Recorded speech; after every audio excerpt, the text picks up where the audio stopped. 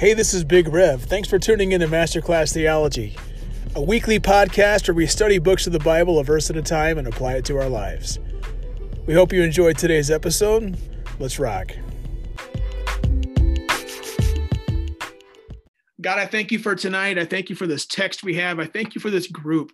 What a great group, and just sharing things and being able to just share memories tonight, and just to be able to come together and study your word together. It is just a real blessing. And God, I'm just so glad we see some new faces here tonight. We're thankful for those who are listening on podcast land as well. And we're just honored, Lord, to be able to study your word. It's really cool, Lord, when a really, really, really ancient word, an ancient scripture applies to our life now. And it's really cool. And that's really, it's very interesting.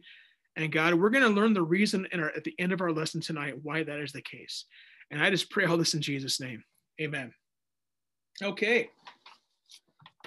Once again, Hebrews 4. And you'll notice there is a line from a praise song that comes from this very first verse tonight. So we are in the promise, verses 1 and 2. Therefore, we're in Hebrews 4 now.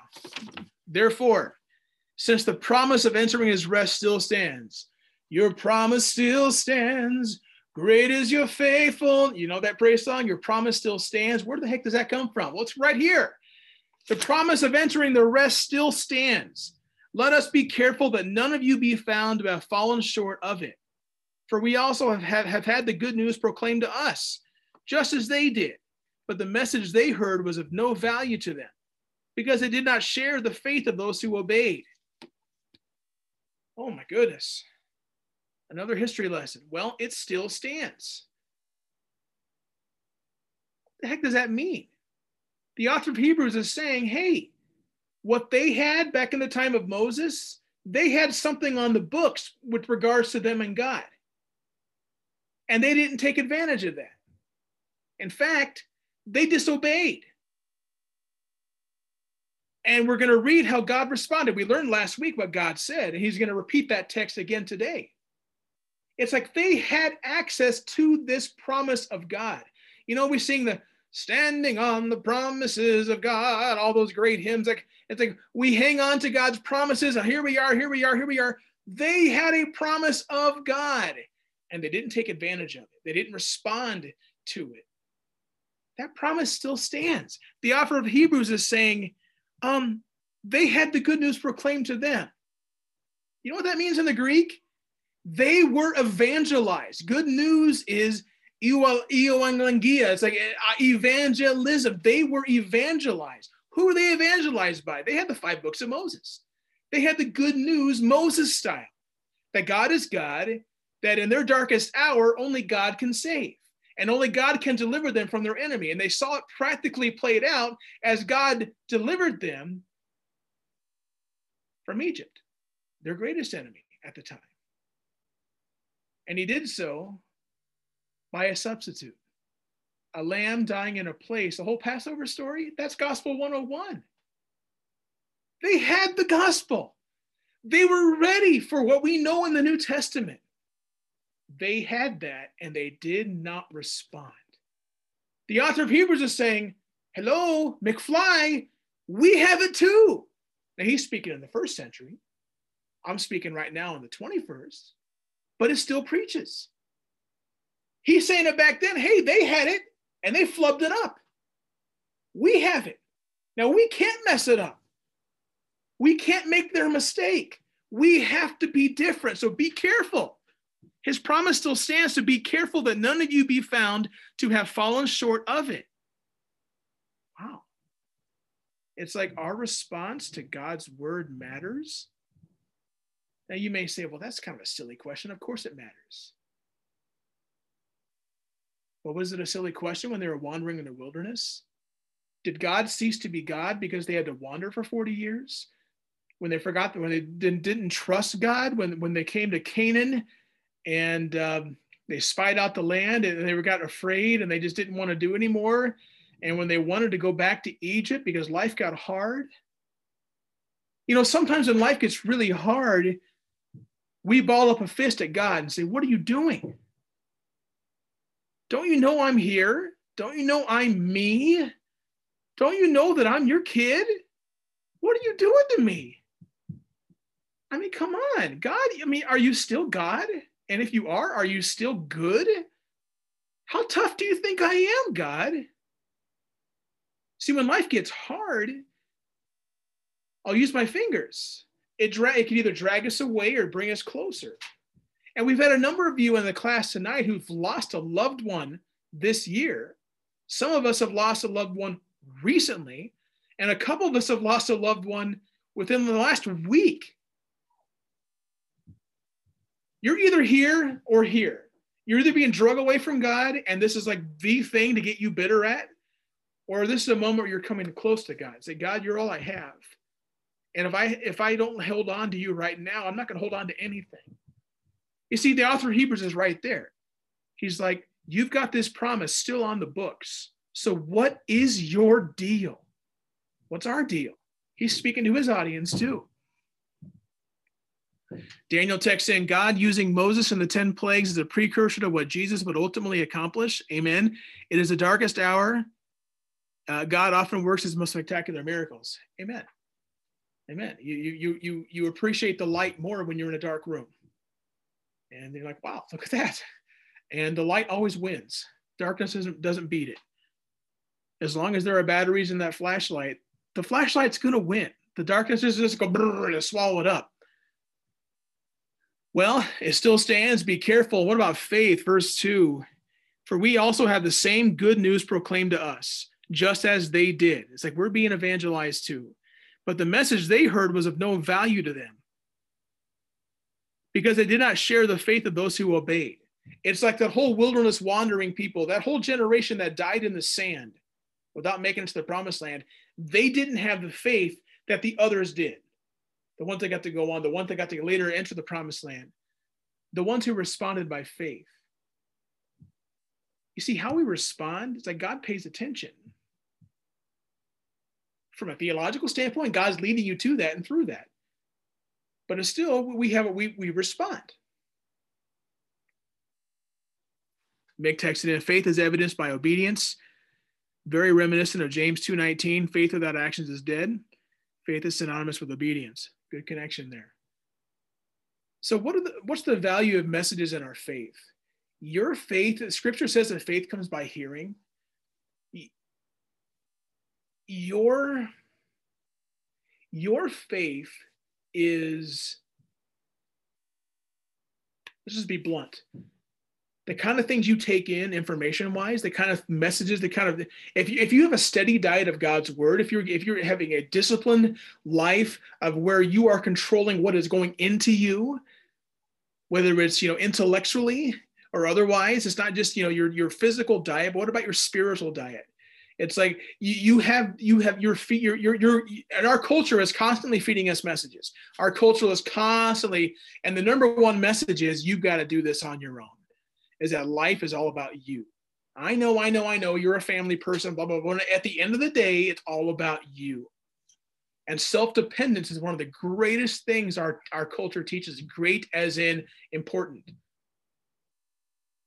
Our culture, our world essentially boils down to, and there's something one of my childhood principals came in, Mr. Fancher, big scary guy. We all were terrified of. He comes into the class, he holds up two hands. He said, I got 10 words for you. Learn this and your life will go better.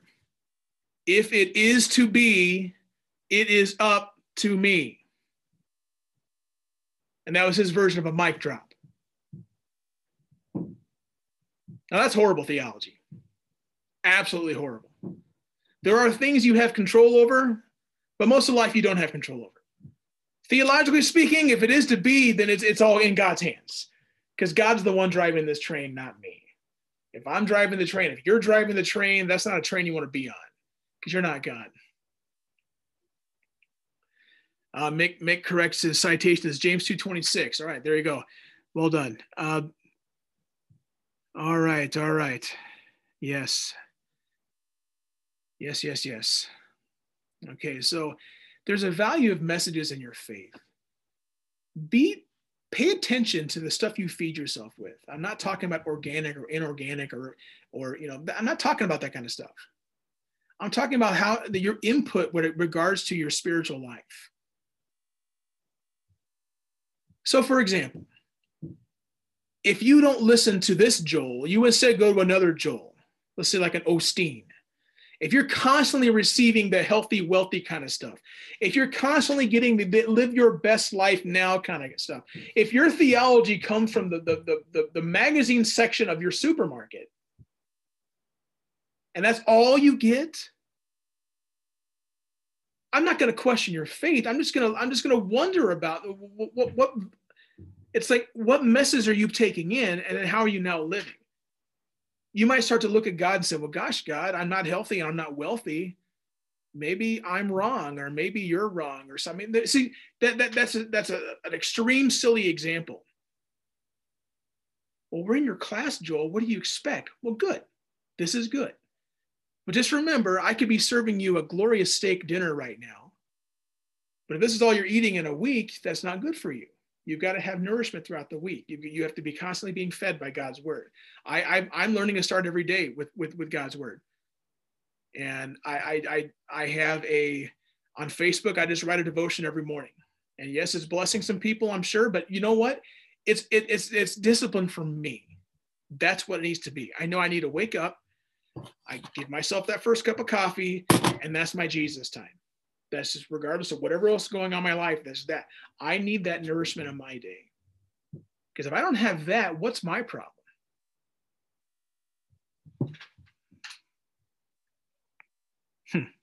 Sandy texts in, Randy first, even secular philosophers like John Lennon knew that life is what happens when you're making other plans. All right. If it is to be, it's all in God's hands. There you go. 10 words trumped by Mr. Fancher's 10 words. There you go. Thanks, Sandy. Daniel, walk with the wise, you too shall become wise. Meander with fools, you run the risk of becoming foolish. Well, there you go. There's a value of messages in your faith. Your faith is not defined by those messages, but those messages play into your, so whatever narrative you're living your life by, that's going to impact you. It's impossible to be otherwise, because we are creatures of habit and we are creatures of narrative. When someone says so, it's like we read the reviews before we purchase the item, kind of thing. So we want to know what the story is. And once we get the story, now I've got my story, and then we go and you tell that story. That's the promise. The response, 3-7. Now we who have believed enter that rest, just as God has said. So I declared on oath in my anger, they shall never enter my rest. And yet his works have been finished since the creation of the world. For somewhere he has spoken about the seventh day in these words.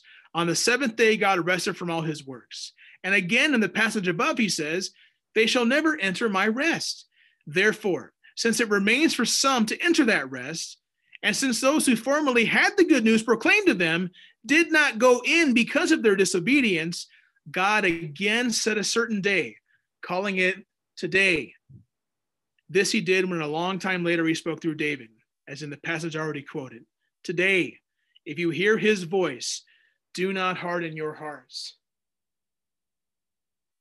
So he's saying 3 or 4 different things here about rest. Number one, rest can be presently experienced. So in 3a, now we who have believed enter that rest. So if we have belief in God, if we have something as part of our story that the crew in Moses' day did not have, then we're in a better spot. That's what the author of Hebrews is telling his crew, and that's what I'm telling my crew. No, I'm not the equal to the author of Hebrews. I'm just playing with the metaphor there. It's like if there's something about your response, there's something about your faith that deals with God's rest. They didn't do something in that first generation. God got angry with them. And I think it was something deeper than they just didn't do something. I think it was a heart that grumbled. It was a heart that was actually hard.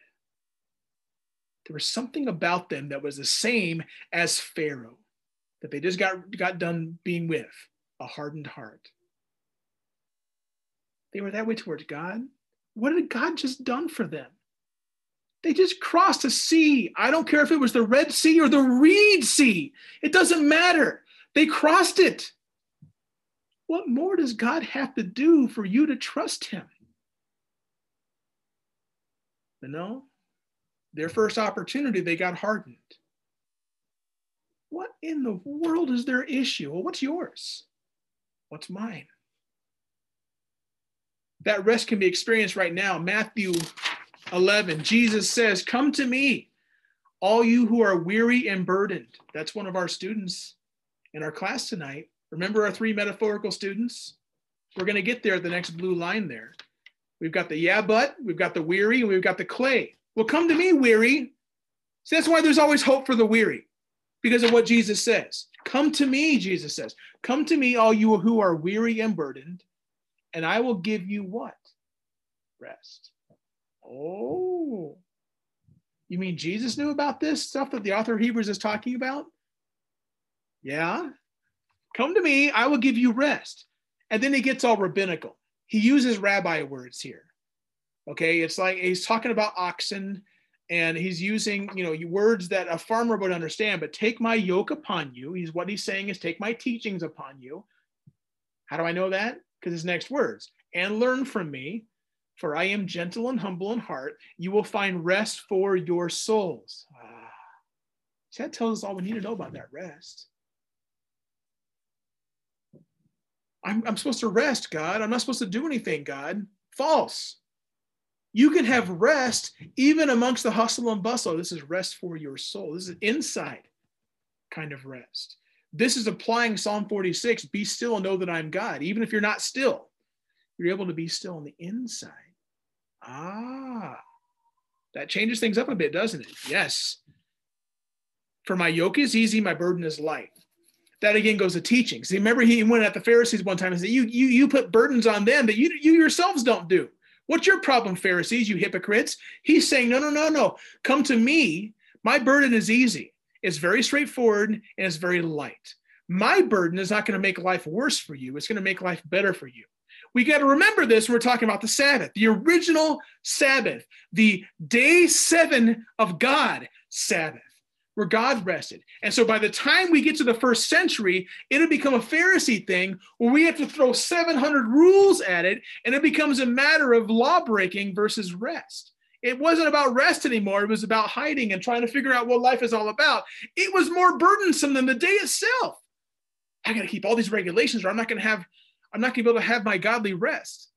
You're too busy keeping regulations. You're not resting, sucker. What's your problem? Jesus is saying, I bring rest. You know what God did in Genesis 2? Metaphorically, because God's not a human in Genesis 2. He's still Father, Son, Holy Spirit, but he had not yet taken flesh, John 1. Rest can be presently experienced. If you are a follower of Jesus, you're expected to rest in him. That's an expectation. If you're not, what the heck are you all about? You're missing the point. Number 2, the threat still stands. Not a threat. No, 3b here. Oh, yes. So I declared on oath in my anger, they shall never enter my rest. Okay. That's still, if the promise still stands, the threat still stands. We can reject God, and then that threat could come upon us now. It's like the promise still stands, the threat still stands. And let's see. Mick text in verse 3 is a reassurance to the obedient, that is those who genuinely live by faith. Amen. Daniel, we have Jesus. They didn't yet. All they had was God's promise. Okay. Apparently that wasn't enough for them though. Correct. The Pharisees were so focused on the letter of the law and the loopholes which they could exploit. Jesus saw right through them. That's right. And if you're so focused on the law that you neglect the giver of that law, you're missing the point. And by the same token, Mick says the disobedient won't partake and never will unless they believe. That's evidenced in obedience. Yeah. Either God has your heart or he doesn't. And there's no both and when it comes to God. There's either or. And if that hurts your feelings, I'm sorry. It's just, we can't have a smorgasbord approach to God. I'll try this over here. I'm not ready for that today, but tomorrow I'll come back and get that one over there. No. God either has your heart or he doesn't have your heart. You're either denying yourself, picking up your cross and following Jesus, or you are not denying yourself. And then there doesn't need to be anything else after that. If you're more about self-love than self-denial, you've missed the point.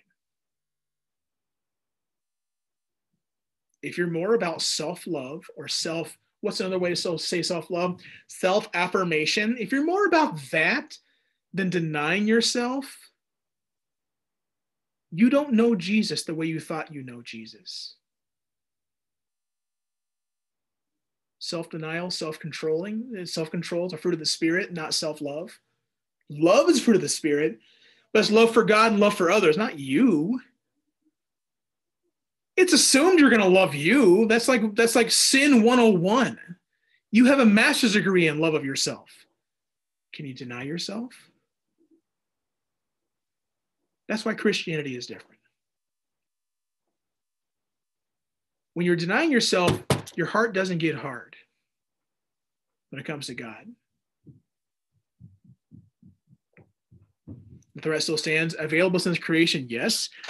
And yet his works have been finished since the creation of the world. For somewhere God has spoken about the seventh day in these words. On the seventh day, God rested from all his works. Aha! God doesn't work. That's done.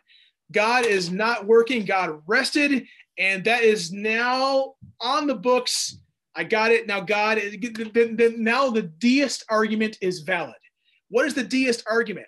The deist said that God created everything. He wound the watch, and then he put the watch in a drawer and shut the drawer and walked the heck away. That God has nothing to do with anything else. So Genesis 2, is it Genesis 2:2, that God rested on the seventh day, and that's it. See, as theists, we believe God to be personal and active, not inactive and impersonal. Well, God rested. The word of God just said he rested. What is your deal? And that's the point. Can God be at rest and still be at work? Well, Joel, you're not making any sense. Well, take Jesus' words, John 6. So because Jesus was doing these things on the Sabbath, the Jewish leaders began to persecute him. In his defense, Jesus said to them, my Father is always at his work to this very day, and I too am working. Well, that was nice, Joel. Hello? I read the verse about the Sabbath. They're persecuting him because they're working on the Sabbath. Isn't Sabbath the day of no work? Isn't Sabbath the day where I can't believe you're letting them pick the grain in the fields? It's a Sabbath day. What kind of teacher are you? Your crew is doing all this. God is in a state of rest, but God is always at work. That Sabbath rest, that the God that finished the days of creation, how he rested. So you're telling me, Joel, that even though I have to keep working in this life, even though I have to deal with life, I have to live life, I still can do so with rest? That metaphor still applies to me? Yes, yes, yes, yes, yes. But we're going to get there in our text today. This very promise, this is why God can damn and condemn, if you don't want that word damn, I'm using it in a judgment sense, that God can condemn that Moses generation. They had this promise, it's Genesis 2. So do we. And they didn't enter it. There's something they didn't do. And there's something they did do. They were disqualified.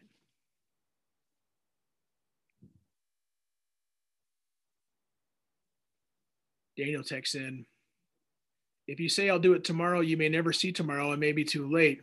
I mean, it's a fair comment because in the text here, it talks about today. Is it today? It sure is. All right, get to work. We have a response to make. There's things that must happen because it is today, not tomorrow, not yesterday, today. Okay, it's a fair point. And let's see, the Sabbath is all about God, focusing on him and enjoying him. Thanks, Mick. That's why the Sabbath rest is so important, because it's all about enjoying and celebrating God. Amen. Amen.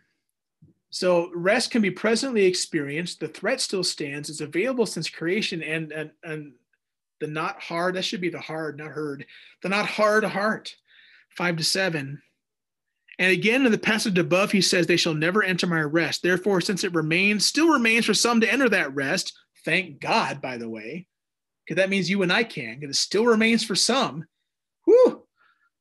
Thank you. And since those who formerly had the good news proclaimed to them did not go in because of their disobedience, God again set a certain day, calling it today. This he did when a long time later he spoke through David, as in the passage already quoted. Today, if you hear his voice, do not harden your hearts. Do not harden your hearts. Now, that's something where Pharaoh has something on them, because at least in Pharaoh's case, if you read Exodus at face value, there was a time where he was hardening his heart, and there was a time when God hardened his heart. That Pharaoh was not going to make any other choice than the one he did.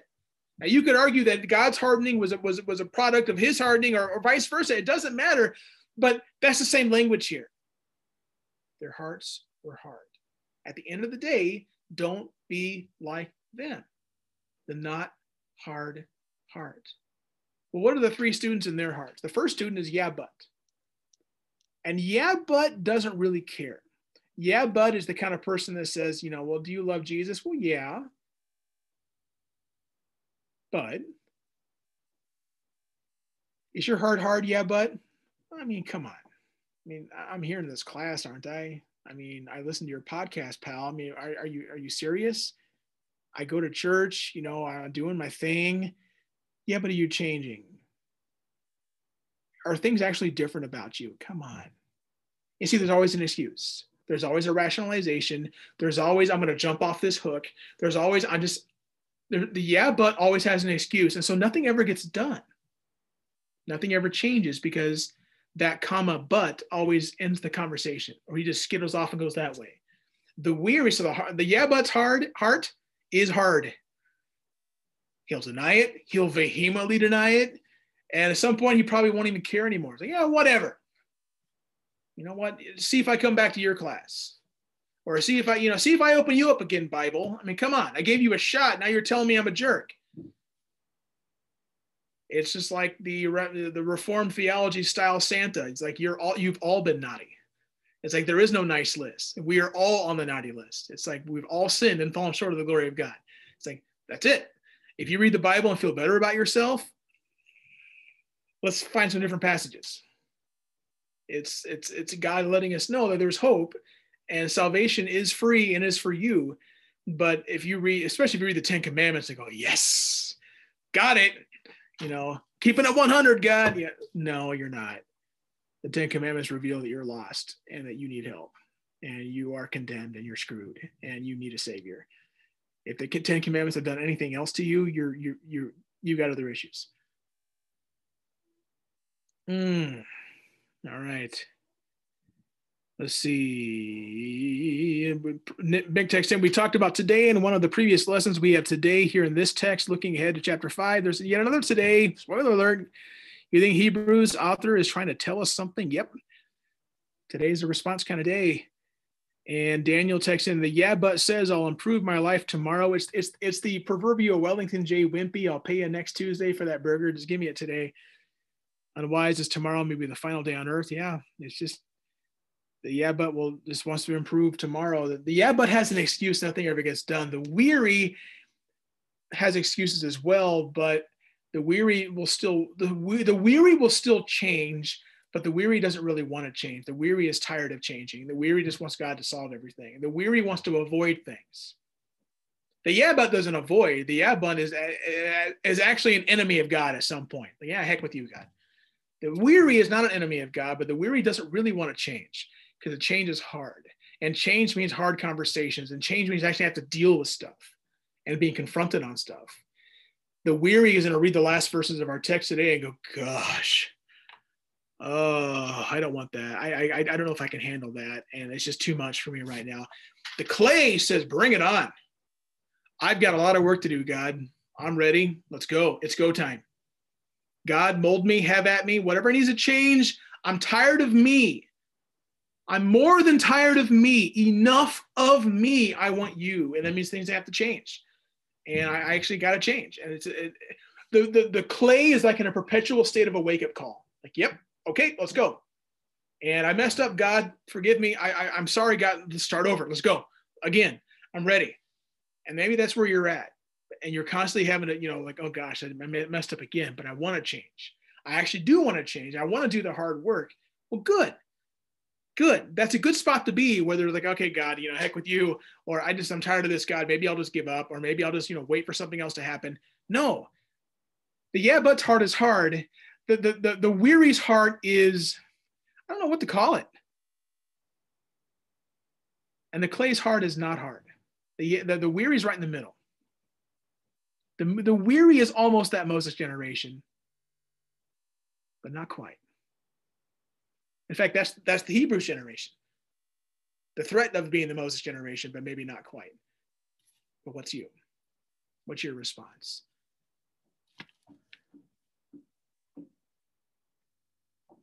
Sandy texts in that we can only experience God's rest when we acknowledge that He is God and that we are not. Amen. In admitting our need, we soften our hearts. Yeah, that's not wrong. That's a good point. Next is Joshua. Joshua, I better not say that too loud. My Joshua may come running down. At a moment's notice, he wants to jump in on here, but he's not here yet. So Joshua, 4:8-11. For if Joshua had given them rest, God would not have spoken later about another day. What? There remains yet a Sabbath rest for the people of God. Despite Joshua, it still remains. What do you mean Joshua gave them rest? Well, you remember, Moses died. He did not get to go to the promised land in that generation. Died, buried, and his lieutenant, Joshua, took over. And he led the people to the promised land. That was their rest. The ones who still had the faith, that next generation that got to go, the ones who entered with full of promise, and they got to experience some of that rest, didn't they? Well, if they had, the text says, God would not have spoken later about another day. Like later as in what he just quoted about when he said to David, don't harden your hearts today. Hello. So David is later than Joshua.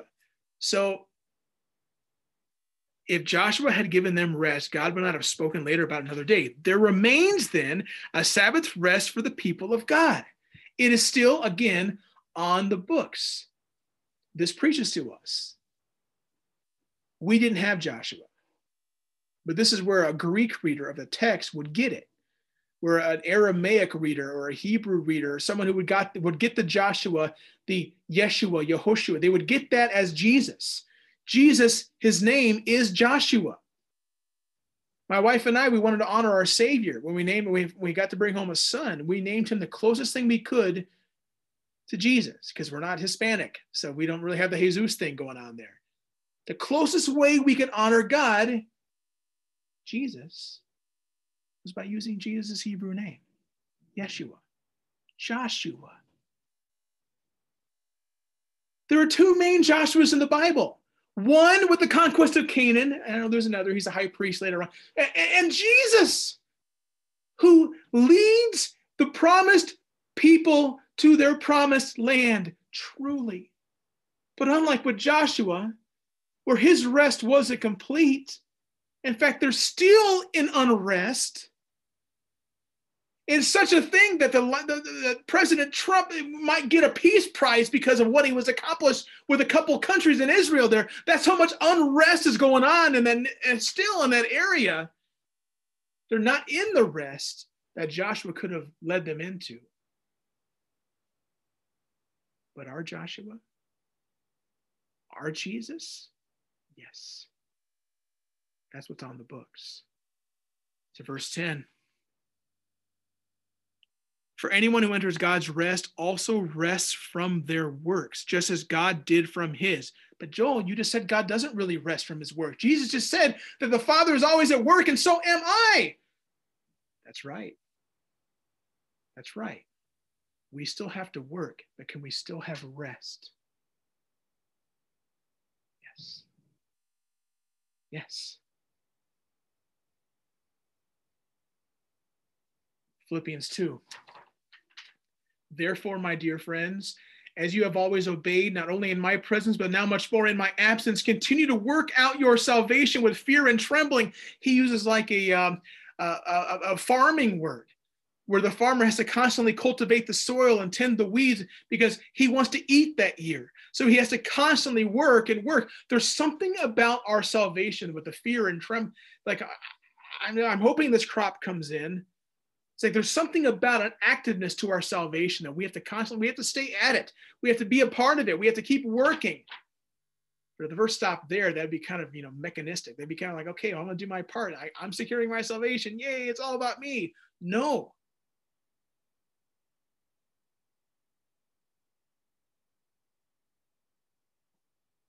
I skipped the Colossians, but we'll get there in a second. Work out your salvation with fear and trembling, for it is God who works in you to will and act in order to fulfill his good purposes. God's at work. He expects you to work, but your work doesn't solve anything. God's work does. Your work participates in it. God expects your faithfulness, but your faithfulness doesn't secure your salvation. God's doing all the heavy lifting, but he still expects you to be faithful.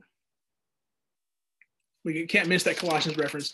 That how does God expect the Sabbath to be kept? What about my Sabbath? The Sabbath is I'm supposed to rest from my regular work. We're talking about still working. Well, here's what Paul says in Colossians 2. Therefore, do not let anyone judge you by what you eat or drink or with regard to a religious festival, a new moon celebration, or even a Sabbath day. So someone is looking at you and going, oh, you don't keep the Sabbath. You're not much of a Christian. No, don't let anyone judge you for that. But why? Because Paul says, these are a shadow of the things that were to come. The reality, however, is found in Christ. God rested Genesis 2. That Sabbath is on the books. Keep the Sabbath holy. It's a 10 commandment. We have to follow the Sabbath, but we can't miss what's going on behind that. Rest. Rest. And we can't take it completely literally as some might want to do, because it's just a shadow. There's something deeper and more profound about that we must understand. Jesus got the same idea in the Gospels. Well, I'd never commit adultery. Yeah, but you lust after somebody. Well, I'd never murder, but yeah, you hate someone. You can't skip on the letter of the law and totally miss the spirit of the law. If you keep it on the outside, but your heart is wretched, you're not keeping anything. Knock it off. Yeah. And so you're keeping the external Sabbath, but you're not experiencing rest. You're missing it. It's just a shadow at that point. You're missing what it's all about. You're just missing. Despite Joshua, it still remains. The rest and the work. Yeah, God's at work and we're at work. But God's work is what secures it. Our work just participates. Mick said, you said our work is to participate, be faithful, dependent, and responsive to him. That is the extent of our work. Like Israel, they had to walk and take the boundaries God laid out for them and take it, in which they did. And so make every effort, verse 11. Amen, Mick. Verse 11, let us therefore make every effort to enter that rest, so that no one will perish by following the example of disobedience. Make every effort. Think about what you make every effort for. For some of you, you're fitness people, and you litigiously watch every calorie, and you litigiously mark down, like you live and die like I used to by MyFitnessPal, and everything is just completely regulated, and boom. You're living your life like every day, at the end of every week, there's going to be a weigh-in with a nutritionist or something like that. It's like what do you make every effort for? Some of you make every effort for pleasure. Some of you make every effort for comfort. Some of you make every effort for relationship. You make every effort for whatever. What is it you make every effort for? Think about that. I'm not saying that thing is an idol in your life, but it could be. You got to be careful about that. Make every effort to enter that rest, so that no one will perish by following their example of disobedience. Mick texted in, the effort is to keep believing despite adversity. Yeah.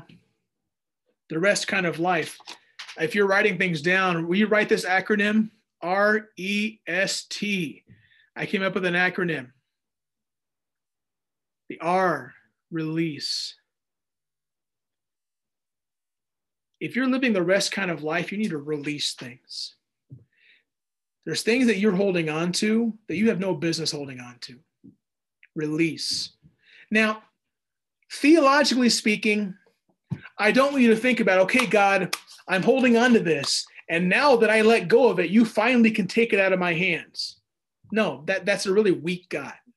If God's waiting for you to loosen up your knuckles a bit so we can pry it out, he's not God. But from your standpoint, there's things you need to let go of. It's not letting go so God can finally have it or God can finally get to work. No, my sister, no, my brother, God is at work. But he's telling you right now, there's things you need to release. You need to be done with. You need to have that, stop like white knuckling everything. There's parts of your life you're trying to control that you have no business controlling. Release. The first step of that rest is to release those things that you refuse to release. The E is enjoy. If you're not enjoying life, you're missing the point. Life is not about pleasure. But Jesus would not invite you into a relationship with him to make life intentionally hard for you. That's not much of a shepherd. The shepherd wants you to have the best life because it is his life that he's giving you. You listen to the fruit of the Spirit: love, joy, peace, patience, kindness, goodness, faithfulness, gentleness, and self-control. That sounds like a really good life. I want love. I want peace. I want kindness and faithfulness and gentleness. I want those things. That sounds like a really, really happy, good life where I can trust in my shepherd to provide for me. I can enjoy that kind of life. Yes. Life is not about enjoyment as in I have to just, it's all about me, me, me. No, you're denying yourself. But can you find the ultimate enjoyment as you deny yourself? As an old rabbi might say, aha, that's the point. Can that be you?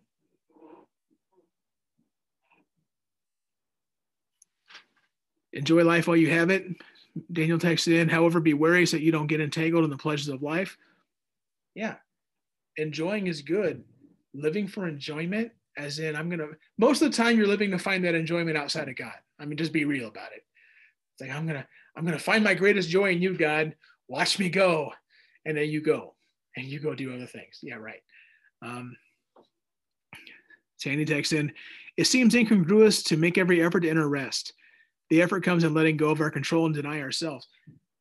I'm glad you picked that up. Make every effort to enter rest. I did a lot of shoveling this past week. Some of you did too. And I got to just tell you, that was heavy snow. And there was a lot of snow. And I knew I needed to shovel this, I needed to shovel that. I live on a corner lot. And so there were sidewalks that had to happen. And then there eventually was a driveway. And as my back was hurting, as my legs were hurting, as my arms were hurting, after I swung that shovel probably for 1,000th time, one thought was on my mind, two thoughts. The first thought was, I can't wait for this to be done because I want to do a good job. But the second one, the one that dominated me from my thoughts were couch. Can't wait for couch and maybe a nice warm-up drink like coffee. And I can't wait. That rest was just like, I can't wait to finally get that rest. Even as I worked, that rest was always on my mind. I want to do a good job while I work, but I long for the rest.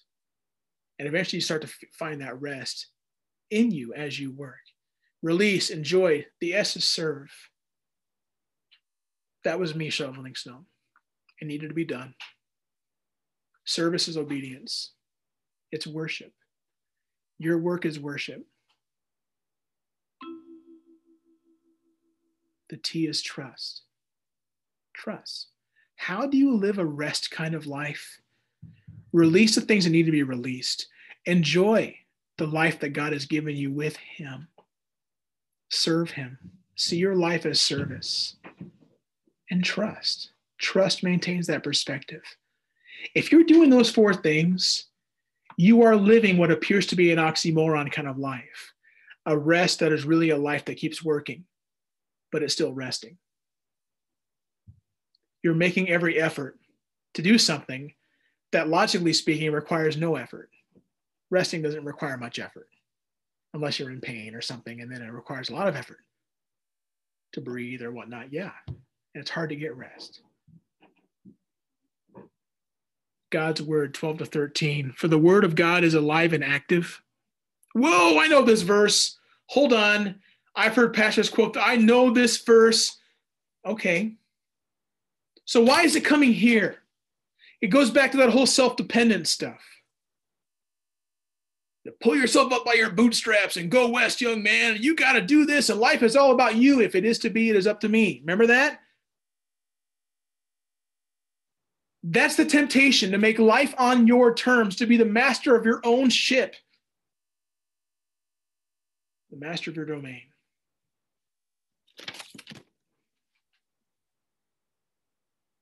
If we don't have verse 12, that's what seems to be on the table, isn't it?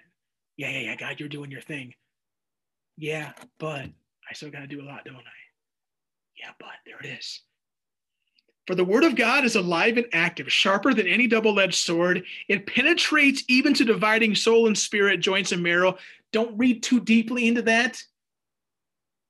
Oh, there's a difference between soul and spirit. No, not really. I mean, there's a different Greek word, but the same idea. We're not Plato, where there's three parts of life. There's really just two. There's a physical and a non-physical.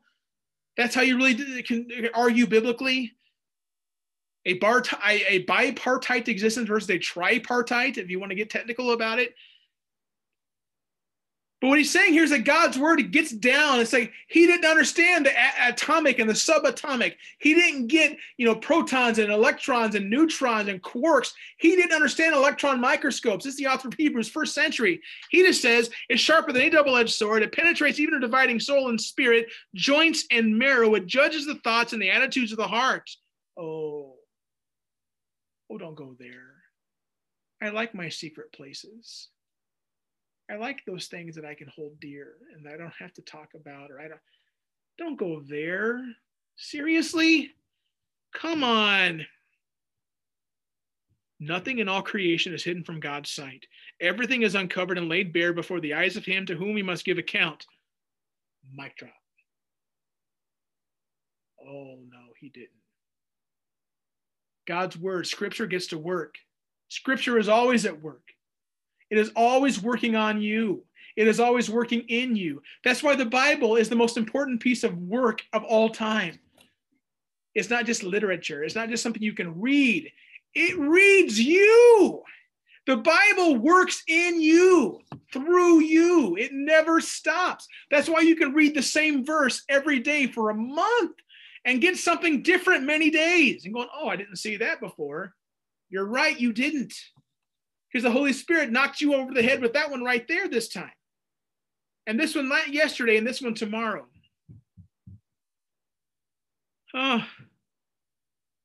Scripture gets to work. Nothing can hinder the work of Scripture. Nothing. Absolutely nothing. God's at work. His word is at work. The Holy Spirit, the author of the Bible, is constantly alive and active. You read it, it reads you. A book that can change you in accounting before the judge. Ugh. I used to work at an auto parts factory. We made heating cores, and it was like an assembly line kind of job. I was in surface treatment. What does that mean? Well, before the product gets sold in a store, it has to have its surface treated, rust, whatever. It's like on my part of the assembly line, we would get the finished heater cores and we would take them. I took them, put them in like these baskets and press a button and the basket would go all the way through this big machine. And eventually it would get dipped in some kind of a product that would seal it and treat the surface of it. And then we'd put them in boxes and we'd go. At the beginning of the day, the foreman, who I don't think did anything, he showed up and said, okay, surface treatment, you guys are running this one, this one, and this one, and this one. And you're at the end of the line, you're running the Subaru, you're running the Toyota, and you're running the Honda or whatever. It was a Japanese manufacturer, but you're running these. Okay. It was and so, okay. So at the end of the day, yes, sir, we're going to box these, and these. And at the end of the day, he wanted to see numbers. He wanted to see every box we did. We wrote this, and he just walk around the shop, the big factory all day with a clipboard. And we were like, okay, he's coming. We warned each other, but it didn't matter if we warned each other. It's like at the end of the day, we were going to have to give an account for our numbers. How many Subaru cores got shipped out? How many Toyotas? How many Hondas? It's like we had to write those down because then he gave an account to somebody else. That's our life. Except our judge is not some guy that we think the ones who are doing the work is just kind of a worthless guy with a clipboard. No, our judge is God. And one day you're going to have to give an account. So this very God who sees everything in your life, who sees your heart, who sees your motivations, who sees every part of you, who understands you more than you understand you. You can't pull the wool over his eyes. You can't hide nothing. He sees everything.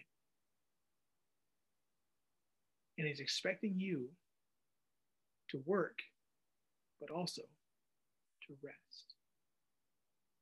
He's expecting you to live a life that gives him glory, that releases what you need to release, that enjoys what you should enjoy, that serves where you should serve, and that trusts him completely.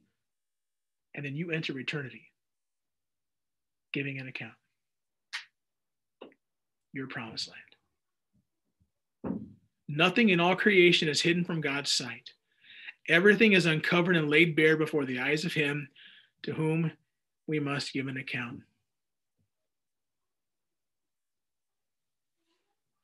Daniel texted, nothing is secret from an omnipresent God. That's right. No secrets when it comes to God. Mick texted, Jesus himself depended on scripture for sustenance. When he walked the earth as a human, the word sustains us. It feeds the spiritual and eternal life. God being good and holy cannot overlook sin. There will always be a reckoning. Yes. And Mick, you get the last word here. We are screwed if our account is it. But we thank God that Jesus paid it all. He paid our account. Even on our worst reckoning with God, Jesus has taken those books for us. When the books are open, when the roll is called up yonder, even at our worst, we who belong to him belong to him. That's why his verse about taking the yoke upon you is so great. He's like that one ox, and you're like the other ox, and you're the slow, worthless ox that has a hard time going down the field. But he says, I'm slow with you. I'm here. My burden is easy, and we're going to walk into eternity together. You're not going to do this life by yourself. This life is hard. This life, but you know what? We can find rest, even when we're weary. Even when we deny him and we mess up and there is a hope because of Jesus. You could argue tonight's lesson could be called Jesus is greater than Joshua. We've already argued he's greater than the prophets. We've already argued he's greater than Moses. Joshua never really was in Jesus' league. You could argue Moses was. From an Old Testament standpoint, he certainly was. From a whole Bible standpoint, of course not. But we had to learn last week that Moses, he's superior to Moses. Today, you could argue he's superior to Joshua. Well, who's left? You've got to play with that rest acronym I just gave you. Are you entering his rest? Are you resting even as you work? Is that you? That promise is still in the books. Are you entering into that rest? This has been Hebrews chapter 4 tonight. God bless.